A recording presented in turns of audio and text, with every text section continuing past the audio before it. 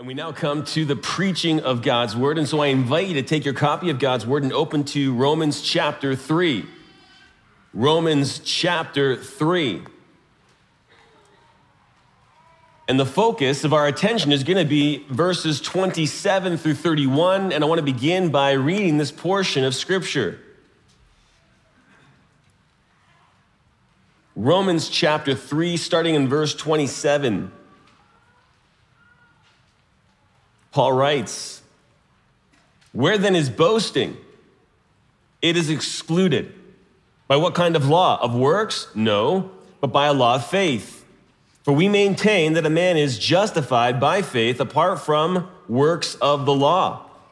Or is God the God of Jews only? Is he not the God of Gentiles also? Yes, of Gentiles also, since indeed God who will justify the circumcised by faith and the uncircumcised through faith is one. Do we then nullify the law through faith? May it never be. On the contrary, we establish the law." It was Martin Luther that God used to launch the Protestant Reformation. And in his German translation of the New Testament, he included the word alone in his rendition of verse 28, so that it reads as follows, quote, "So we hold that a person is justified without works of the law through faith alone. Sola fide." And for this, Luther was severely criticized by the Roman Catholic Church.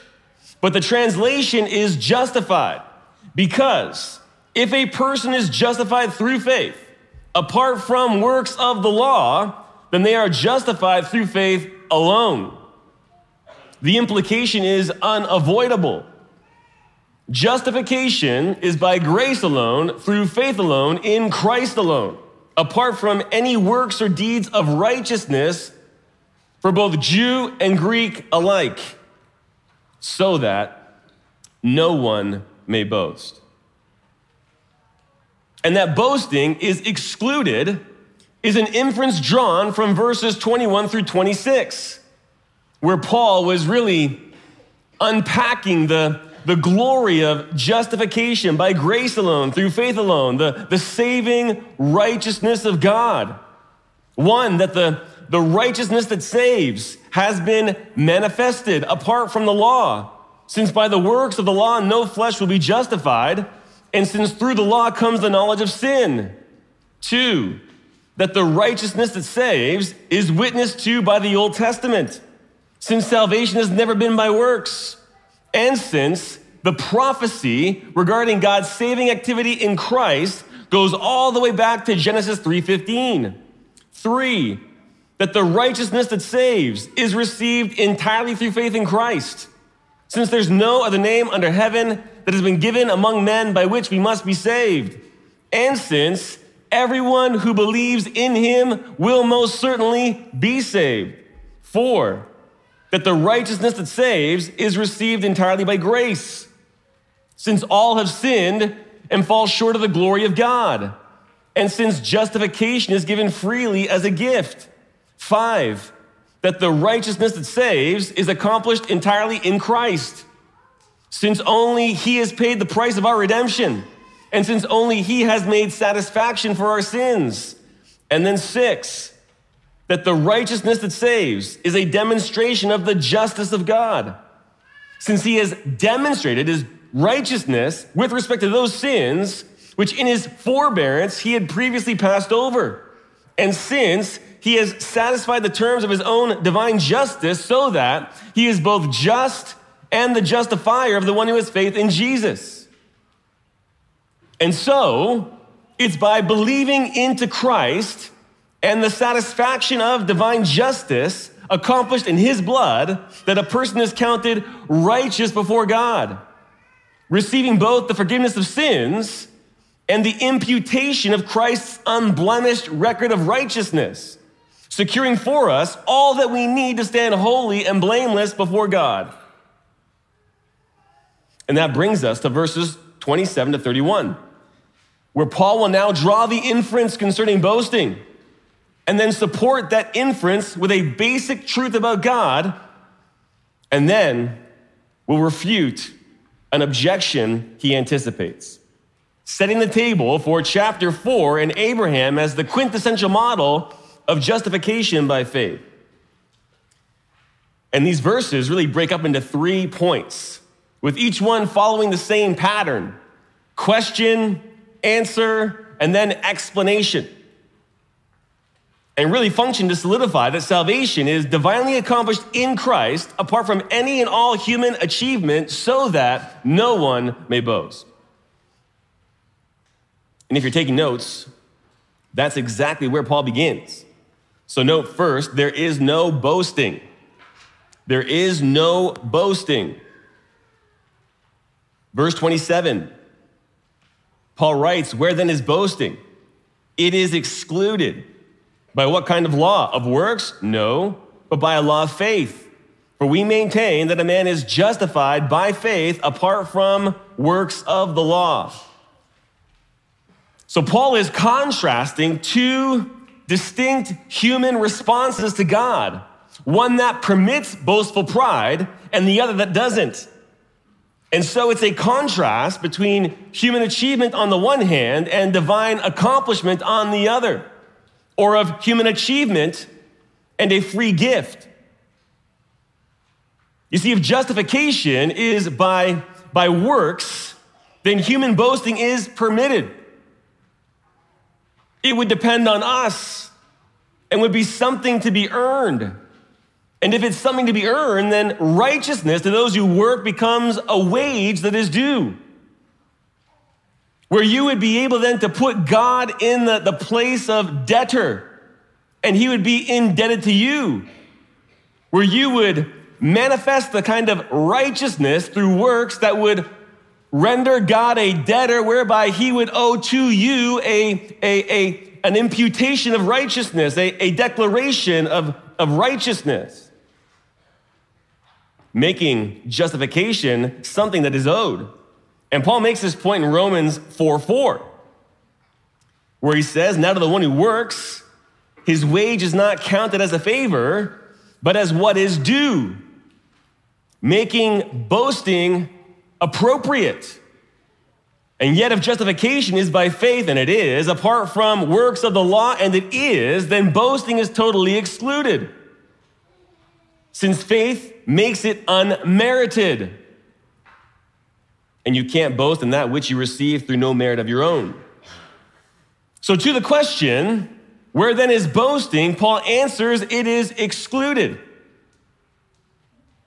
Expressed by way of a divine passive, it has been excluded, where God is the active agent and has designed justification in such a way that boasting is completely ruled out. And then Paul employs the word law here, a word that, as we've seen, can be employed in a variety of different ways, dictated by context. And here in verse 27, it's not referring to the laws we typically think of it, the Mosaic law. Instead, it's referring to law in the sense of a rule or a principle, where Paul says, by what kind of law? Of works? No, but by a law of faith. And so boasting is excluded, not by a principle or a system of works, which would only serve to fuel human boasting, but by a principle or a system of faith, which makes boasting utterly inappropriate, even sinful. And then Paul gives the explanation. Verse 28, "For we maintain that a man is justified by faith apart from works of the law." Providing now the third statement concerning justification in this section. The first one came in verse 20, where it says this, "Because by the works of the law, no flesh will be justified in God's sight." A universal statement expressed in the negative that rules out anyone being justified by works. The second comes in verse 24, "Being justified as a gift by his grace." A statement defining the nature of justification as a free and gracious gift. And the third is here in verse 28, "For we maintain that a man is justified by faith apart from works of the law." Another universal statement, this time expressed in the positive, that justification is by faith apart from any and all works. And it's important to note that this doesn't just rule out the works of the Mosaic law. It rules out works altogether. Sinful man can make no contribution to justification. Otherwise, there would yet remain room for boasting. And God has designed justification in such a way that boasting is entirely excluded. In fact, any contribution from works, any hint of contribution from works on the part of man to justification would alter its very essence. It would cease to be a freely given gift, since there would be something that a person could do to lay claim on God. And really, if works make any contribution to receiving the righteousness of God, then at least 10 implications can be drawn. At least 10. 1, this entire section, and therefore this entire epistle, would be loaded with error. Why? Because one of the overarching themes of this epistle is that justification is by grace alone and through faith alone. And so we'd have to conclude that this entire epistle, along with the rest of the New Testament, isn't scripture, since it would be errant, fallible, insufficient, and unauthoritative. 2, the teaching of the Old Testament would be loaded with error. Why? Because justification by grace and through faith is firmly anchored in the Old Testament. We're going to see that in chapter 4. Abraham believed God, and it was reckoned to him as righteousness before ever being circumcised and before the law was ever even given, long before the law was ever even given. But if works make any contribution, then that isn't true, and we'd have to conclude that the Old Testament isn't scripture either. 3, there wouldn't be salvation for anyone. There wouldn't be salvation for anyone. Why? Because if works make any contribution to justification, then God's justice would be compromised and he would cease to be God. To enter heaven, you need a perfect record of righteousness. And the only way to receive that is to receive the righteousness of another. And so if works make any contribution, then no one would be saved, since no one would have the righteousness they need to enter heaven. 4, justification would not be a free gift. Justification would not be a free gift. Verse 24 declares, as we've noted, that a person is justified as a gift freely by grace. But if works play any part, then justification becomes something to be earned, obliterating the gift. 5, Jesus would not have accomplished our redemption. Jesus would not have accomplished our redemption. Verse 24 declares that a person is justified through the redemption which is in Christ Jesus. But if you add anything to faith as a prerequisite for justification, then Jesus didn't accomplish anything. In fact, his status as Savior is severely jeopardized, since salvation would be a synergistic work between God and man.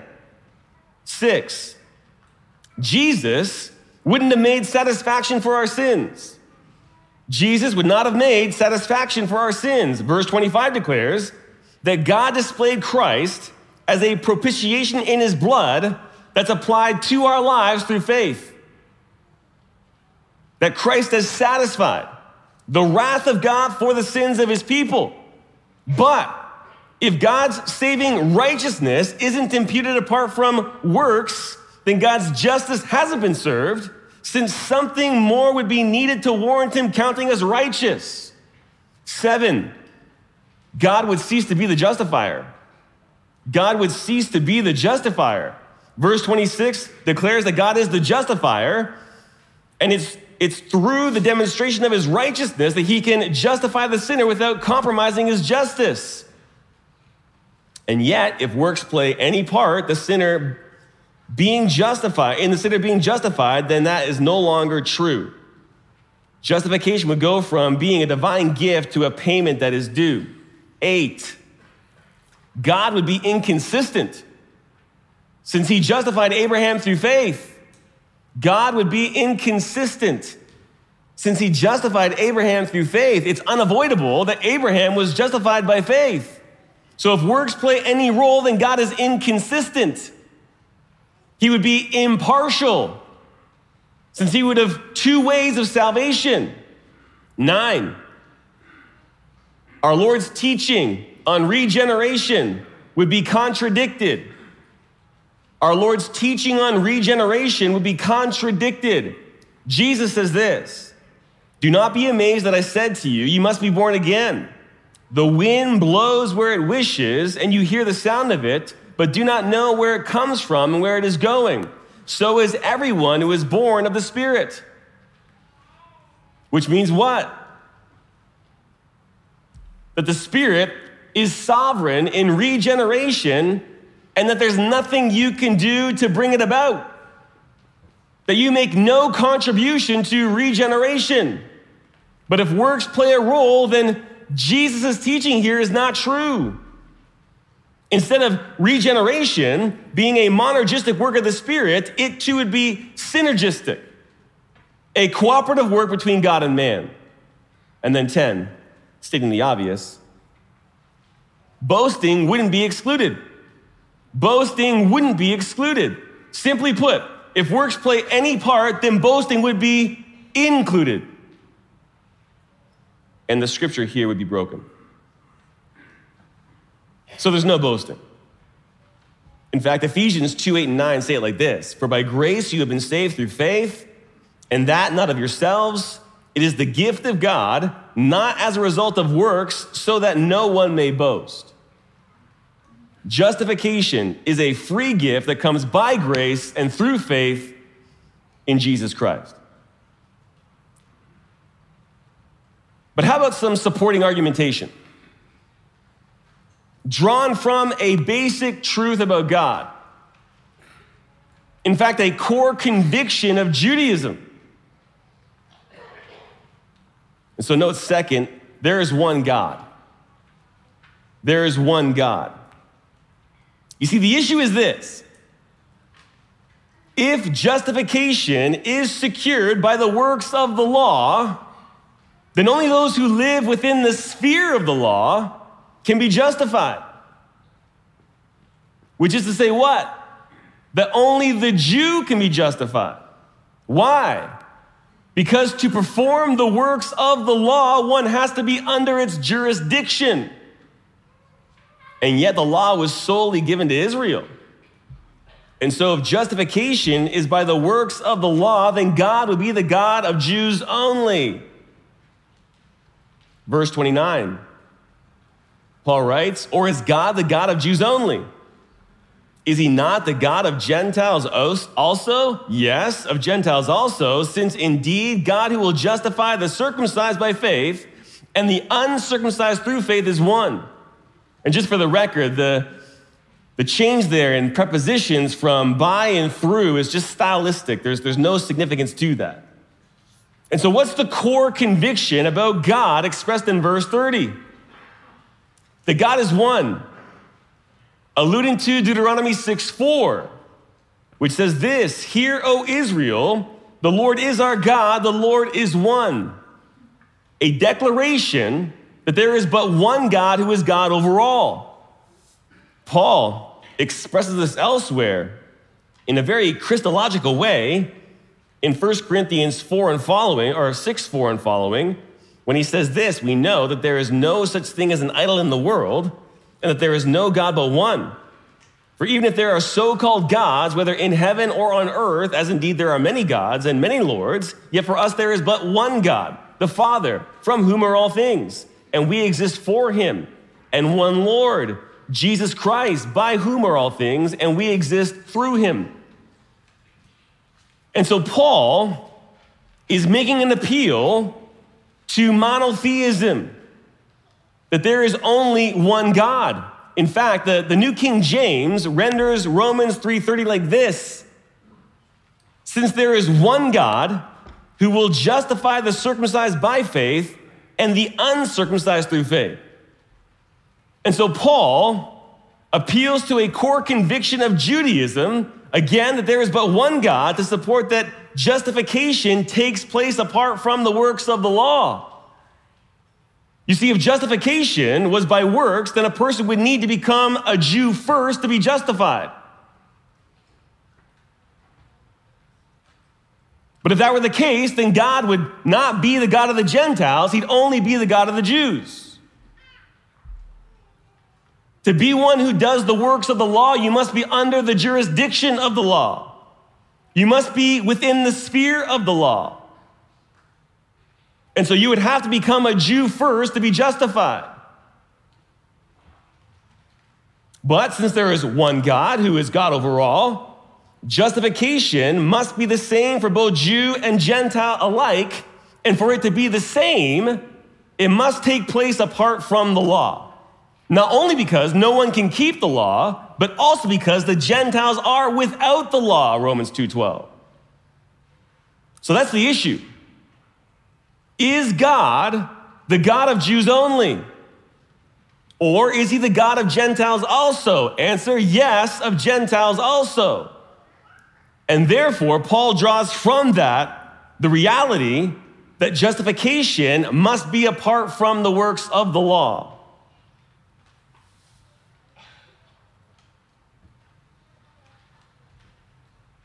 Now, tracking Paul's logic there may be difficult for you, but there's a couple of ways to illustrate this. Take God's covenant with Abraham. In it, God promised that in Abraham's seed, all the nations of the earth would be blessed. Genesis 22:18. And so the question is this: would the nations cease to be the nations upon receiving that blessing? Or is it God's intention to maintain a plurality of nations in his plan of redemption? To make it easier, consider the Ninevites. Jonah went to the Ninevites and proclaimed the reality of imminent judgment. And in response, the Ninevites repented. When they did, were they still Ninevites? Or did they become Israelites? When Jesus addresses the Jews in his earthly ministry, and he makes appeal to the response of the Ninevites as a judgment on Israel, he still refers to them as the Ninevites. Or take us. Ephesians 2 indicates that through the blood of Christ, we've been made beneficiaries of God's covenant promises to Israel. That Jew and Gentile have been reconciled in one body to God. So is our national identity preserved, or are we now ethnic Jews? And the fact of the matter is that our national identity is in some sense preserved. You say, on what basis? Well, for one, because of what Romans 3:29 says, that God is the God of Gentiles, not just the God of Jews. But for two, look at Revelation for a minute. Revelation 21 and 22. I want you to see that even in the context of the eternal state, nations are referred to, plural, indicating that even in the context of the eternal kingdom, a plurality of nations persists. So look at Revelation 21 and pick it up in verse 22. John is speaking here of the New Jerusalem. And he says in verse 22, I saw no temple in it, for the Lord God the Almighty and the Lamb are its temple. And the city is no need of the sun or of the moon to shine on it, for the glory of God has illumined it. And its lamp is the Lamb. Verse 24, note this, the nations will walk by its light, and the kings of the earth will bring their glory into it. In the daytime, for there will be no night there, its gates will never be closed, and they will bring the glory and the honor of the nations into it, and nothing unclean And no one who practices abomination and lying shall ever come into it, but only those whose names are written in the Lamb's book of life. So the nations are present in the eternal state and are even bringing their glory and honor into the New Jerusalem, into this city. And then look at verse 1, chapter 22. Then he showed me a river of the water of life, clear as crystal, coming from the throne of God and of the Lamb. In the middle of its street, on either side of the river, was the tree of life, bearing 12 kinds of fruit, yielding its fruit every month. And the leaves of the tree were for the healing of, note this, the nations. And then continue reading, just to get the sense of this being the eternal state. There will no longer be any curse, and the throne of God and of the Lamb will be in it, and his bondservants will serve him. They will see his face, and his name will be on their foreheads, and there will no longer be any night, and they will not have need of the light of the lamp, nor of the light of the sun, because the Lord God will illumine them, and they will reign forever and ever. What's the point? That when you come to Christ, in some sense, your identity as belonging to the nations is preserved. Because God is not only the God of the Jews, he's the God of the Gentiles also. And that's the point that Paul's making. If God is only the God of the Jews, then yes, you must become a Jew to be justified. And then justification would be by the works of the law. But it's not by the works of the law, because God is not just the God of the Jews, he is the God of the Gentiles, and therefore, justification must take place the same way. They must be justified on the same basis and have the same access to God. And we do in the proclamation of the gospel and justification by grace alone, through faith alone, in Christ alone. So Paul uses the reality that there is but one God to support the doctrine of justification by faith.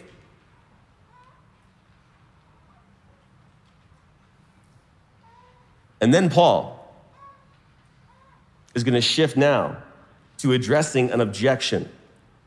And so he begins with the inference, there is no boasting. Then he goes to supporting argumentation, there is one God. And now he's going to deal with an objection he anticipates, one that pertains to the validity of the law. And so note third, there is no contradiction. There is no contradiction. Verse 31. Paul writes, do we then nullify the law through faith? That's the objection.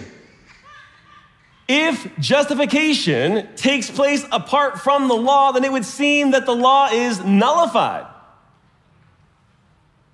So what's Paul's answer? May it never be. Absolutely not. Expressed in a manner that appeals to the reader's volition. You should never conclude such a thing. And then he gives the explanation. He says, on the contrary, we establish the law. We're to establish the law is to uphold it. It's to validate it, to reinforce its validity. And so how does justification through faith establish the law? Well, there are three possibilities. The first is to see that the law is established in its testifying capacity. Look at Romans 3:21. There it says, but now apart from the law, the righteousness of God has been manifested, being witnessed by the law and the prophets. And so the Old Testament bore witness to this righteousness, which is manifested apart from the works of the law. And so advocates of this position see that the law is established in that its testifying capacity is affirmed, and therefore they'd be using the word law here to refer to the whole of the Old Testament. The second is to see that the law is established by fulfilling its role in leading people to Christ. Romans 3:19. It says, now we know that whatever the law says, it speaks to those who are under the law so that every mouth may be closed and all the world may become accountable to God. So it's indicting, and its indictment is to lead people to Christ. Even look at the end of verse 20. For through the law comes the knowledge of sin. And it's really this role and function of the law that takes center stage in Galatians 3. Where it says this, but before faith came, we were kept in custody under the law, being shut up to the faith which was later to be revealed. Therefore, the law has become our tutor to lead us to Christ so that we may be justified by faith. And so the idea is that the law is established by virtue of fulfilling its convicting role in preparing people for faith in Christ.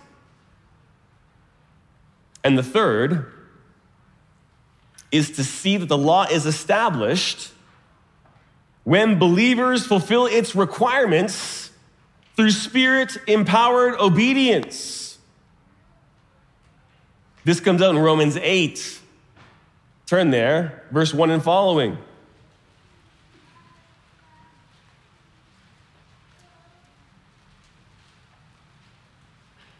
Paul says, Therefore, there is now no condemnation for those who are in Christ Jesus.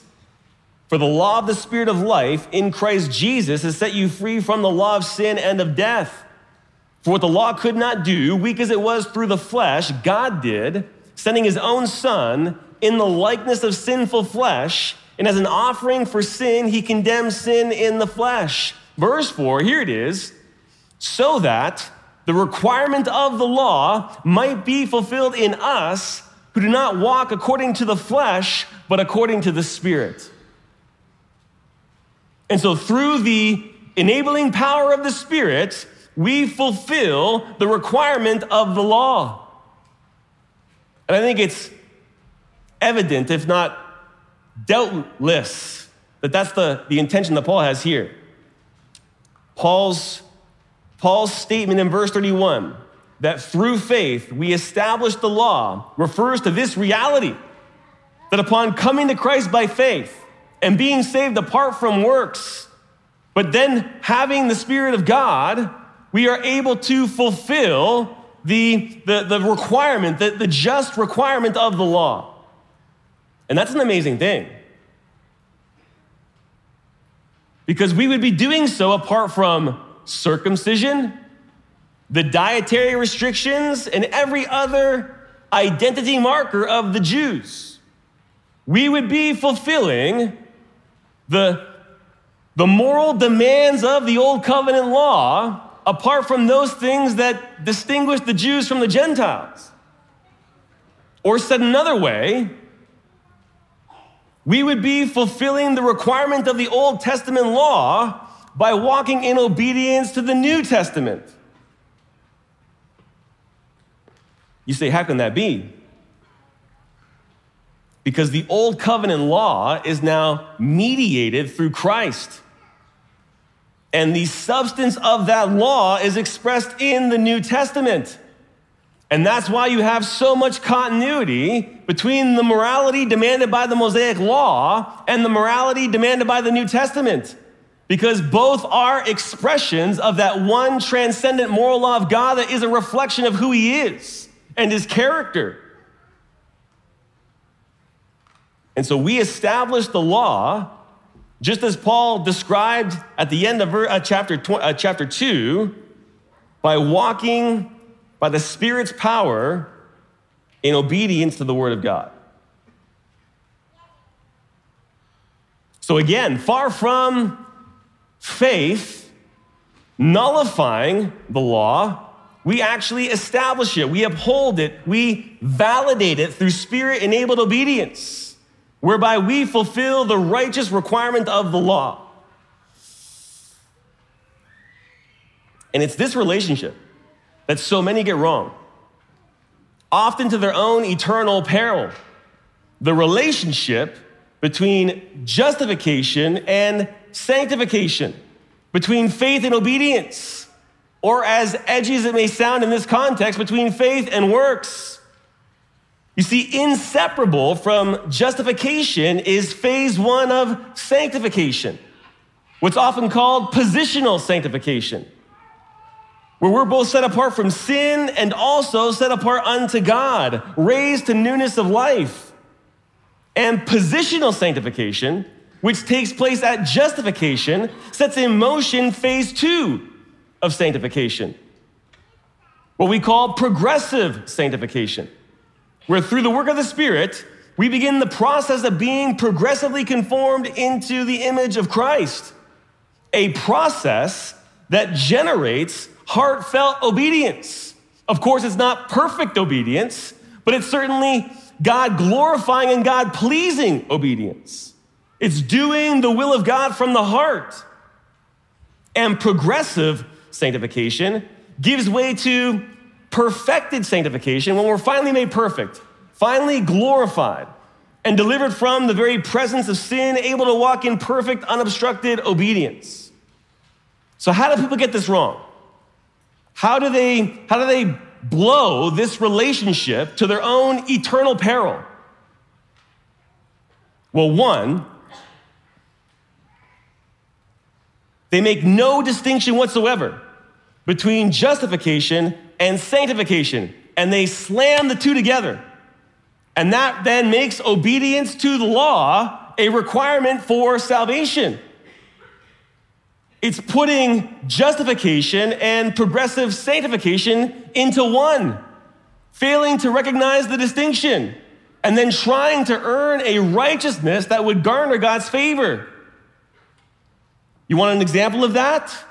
The Roman Catholic. It's living by works. It's trying to be right with God by works, by obliterating the distinction between justification and progressive sanctification. Well, what's the other? It's the person that completely disregards that any relationship between justification and progressive sanctification exists at all. It's whereby any discussion of obedience to the Word of God being evidence of justification is to, in their mind, add to the gospel. No, if you're saying that obedience to the Word of God is an evidence of justification, then you are adding a condition to justification. No, we're not. We're saying you're justified by grace alone, through faith alone, in Christ alone. But if you are, because you've been raised to newness of life, you will bear fruit, the fruit of obedience. And so who's the individual that blows that relationship? It's the cheap grace antinomian, the person who wants to have Christ and the benefits of salvation, but refuses to deny themselves, take up their cross daily, and follow him, proving they don't know him. And usually what happens is that individuals like this can't handle being under the real preaching of the Word of God, where there is a real call to holiness on the foundation of being justified by grace alone, through faith alone, in Christ alone, and they crumble under it, and then find a solution that allows them to maintain some profession in Jesus without actually having any responsibility to follow him or obey him. And so they abandon ship and end up with a false gospel and a false Jesus who doesn't actually save you, doesn't deliver you from the power of sin or the penalty of sin. What's the truth? The truth is this, that we're justified entirely by grace and through faith, apart from any acts of obedience, works of the law, or deeds of righteousness, and that having been raised to newness of life, we begin to obey God from the heart, bearing the fruit of the Spirit, and being progressively molded into the very likeness of Christ, generating a life of directional, God-pleasing obedience that fulfills the righteous requirement of the law.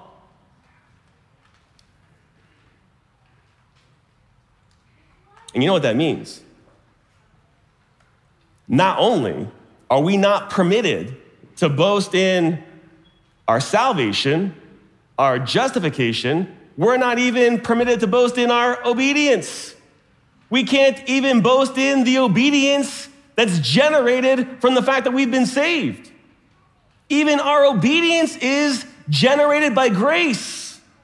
That's why it glorifies God, because it's Him who is at work in us, both to will and to work for His good pleasure, Philippians 2:13. And apart from Christ, we can do what? Nothing, John 15:5. And so boasting is entirely excluded. From start to finish, the glory belongs entirely to God. But that also means this. There is a sense in which boasting is appropriate. What kind of boasting is appropriate? Boasting in the Lord. Psalm 20 and verse 7. Some boast in chariots and some in horses, but we will boast in the name of the Lord our God. Or Psalm 34:2. My soul will make its boast in the Lord. The humble will hear it and rejoice. Or Jeremiah 9:23 and following. Thus says the Lord, let not the wise man boast of his wisdom, and let not the mighty man boast of his might. Let not the rich man boast of his riches, but let him who boasts boast of this, that he understands and knows me, that I am the Lord who exercises loving kindness, justice, and righteousness on earth. For I delight in these things, declares the Lord. And then Paul actually pulls from Jeremiah 9 when he says this, but by his doing, you are in Christ Jesus, who became to us wisdom from God and righteousness and sanctification and redemption, so that, just as it is written, let him who boasts boast in the Lord. And then you have this in 1 Corinthians 4:7, which is the pride crusher. Paul writes, for who regards you as superior? What do you have that you did not receive? And if you did receive it, why do you boast as if you had not received it? Why do you boast as if you had earned it? And so let him who boasts, boast in the Lord. He is the one who has accomplished salvation. He is the one who commissioned his Son. It's the Lord that came, took upon himself human flesh, fulfilled the law, fulfilled all righteousness, walked in perfect obedience to the Father, was tempted in all ways as we are, yet without sin. It's the Lord that went to the cross. It's the Lord that suffered under the wrath of God for the sin of all that would ever believe on his name. It's the Lord who died. It's the Lord who went into the grave. It's the Lord who was raised on the third day. It's the Lord who ascended into the heavens to be seated at the right hand of God. It's the Lord who's going to return in judgment. It's the Lord who has accomplished salvation at every point. Our boast should be in him, in God the Father, in the Son, in the work of the Spirit, in applying the work of Christ to our lives, to the Spirit in bringing regeneration, to the Spirit in bringing about sanctification, molding us ever more into the image of Christ. And so where is your boast? Who are you boasting in? What are you boasting in? What is your appeal to God? Are you going to appeal to your own goodness, which isn't, since only God is good? Are you going to appeal to some deed of righteousness, which you've done, when God says there's none who does good? Or are you going to appeal to Christ and his perfect life and his perfect death and imputed righteousness, whereby you have been declared righteous by God in heaven through faith? Where's your boast going to be? I don't know about you, but my boast is going to be in the Lord. Amen? Amen. Let's pray together.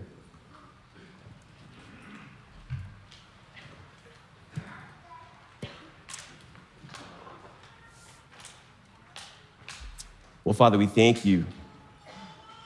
You are our boast. We boast in you. We boast in Christ. We boast in the Spirit. Father, we we reject any boasting that we would take unto ourselves. And Father God, forgive us if in any way we have boasted. If in any way we have taken that which we have received by grace and acted as if we had earned it. Father, you are the one that deserves all of the honor and glory. Our salvation is yours from start to finish. We take responsibility for our sin, but you get the glory for all the good that is generated in our lives. And so we give you praise. You are an amazing Savior. And we do so in Christ's name, amen.